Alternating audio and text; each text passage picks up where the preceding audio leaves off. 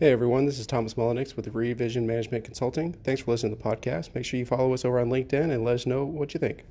All right, so starting off, gentlemen, as offices reopen, people start migrating back to the office. Companies have to consider not only how to implement some COVID safety measures, but also how to monitor and enforce them. So, Tom Harris, what approach and consideration should be taken from a corporate office standpoint?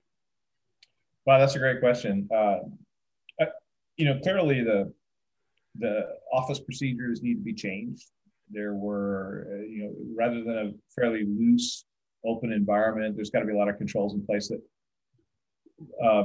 maintain the CDC, the local, and the state regulations for COVID. And what we did back in August, we updated all of the office policies for our corporate office here in Denver, and we performed a bit of an operational audit. It was kind of an informal audit where we looked at the different guidelines and looked at our implementation of not just the policy, but actually the practices within the office. So it was kind of a fun little exercise to understand where we're at. And we also found some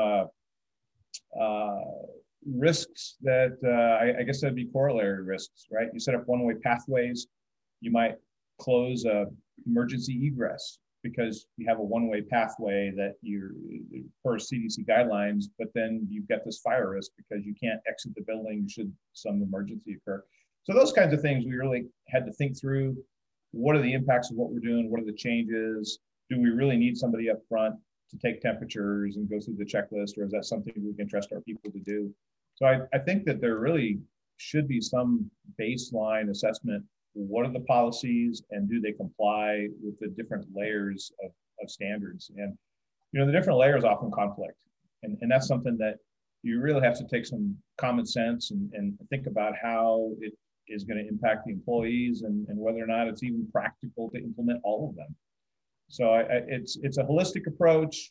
It's a lot of basics in terms of what are the standards and how are we complying with them, thinking through what are the repercussions of complying with those, and then really what makes the most sense for the organization and for the business itself. Great stuff. So I'm really curious what your opinion is on, the corporate office, but also to expand from there, what about the challenges we face from an internal audit standpoint, trying to make sure that some of these practices and these new policies are in place for other offices outside the corporate office, whether it's a regional office, manufacturing facilities, that sort of thing. What do you see and what are your recommendations? Yeah, I think the important part is to find one person that you can talk to, that you have a relationship with, be that the head of HR or the head of facilities at that location. Whoever sits there, goes into the office, knows the people, knows what the layout is. Having that relationship with that one person is really key. It's very critical to be able to have those kinds of conversations. And I don't know if this is good news or not, but since it's unprecedented, a lot of folks are looking around and going, how do we do that? And by providing that calm voice about here's the standard, here's the regulations, here's how we can go about doing it, having those conversations in a way that's very open and takes into account what's specific to those particular facilities. Great stuff. And Hal, I think we were trying to direct that one over to you, but Tom, I think you actually had some good points there to make as well. So I'm definitely appreciate that insight. So Hal, same question to you, sir. How do you view for both the corporate office as well as just like the regional and outside the corporate office, how to approach it from both the corporate standpoint, but also the internal audit side? Yeah, and Tom covered a lot of ground. So as I was thinking about and processing it, to me, the more internal audit is able to position itself to be advisory and less in an assurance mode, the more I think you can add value to the organization. The more you can be proactive as opposed to being reactive will help the organization. If we think back, everybody go work from home at some point in time in March of 2020 was a flick of the light switch for many organizations.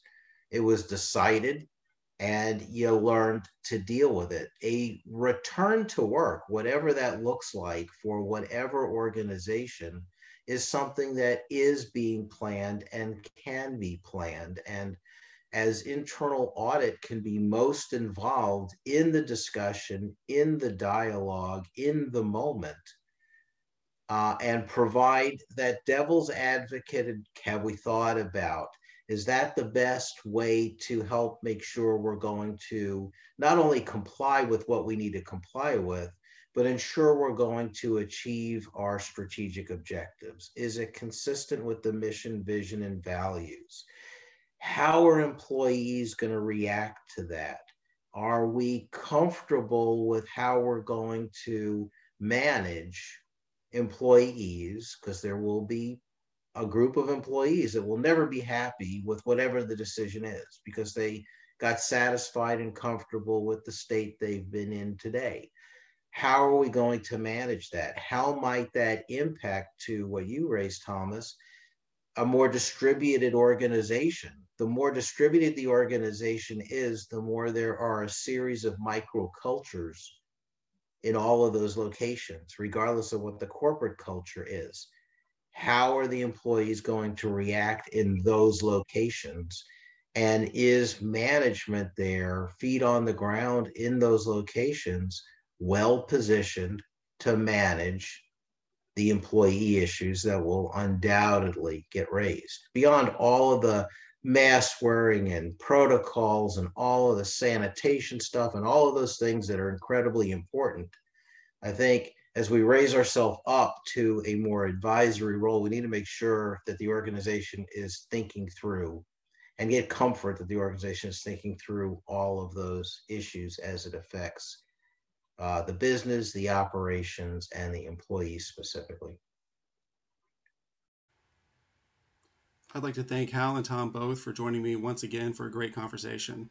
Please make sure you follow all of us on LinkedIn and comment on our posts, and let's just have some great conversations about this topic and so many others. Thanks. Have a great day.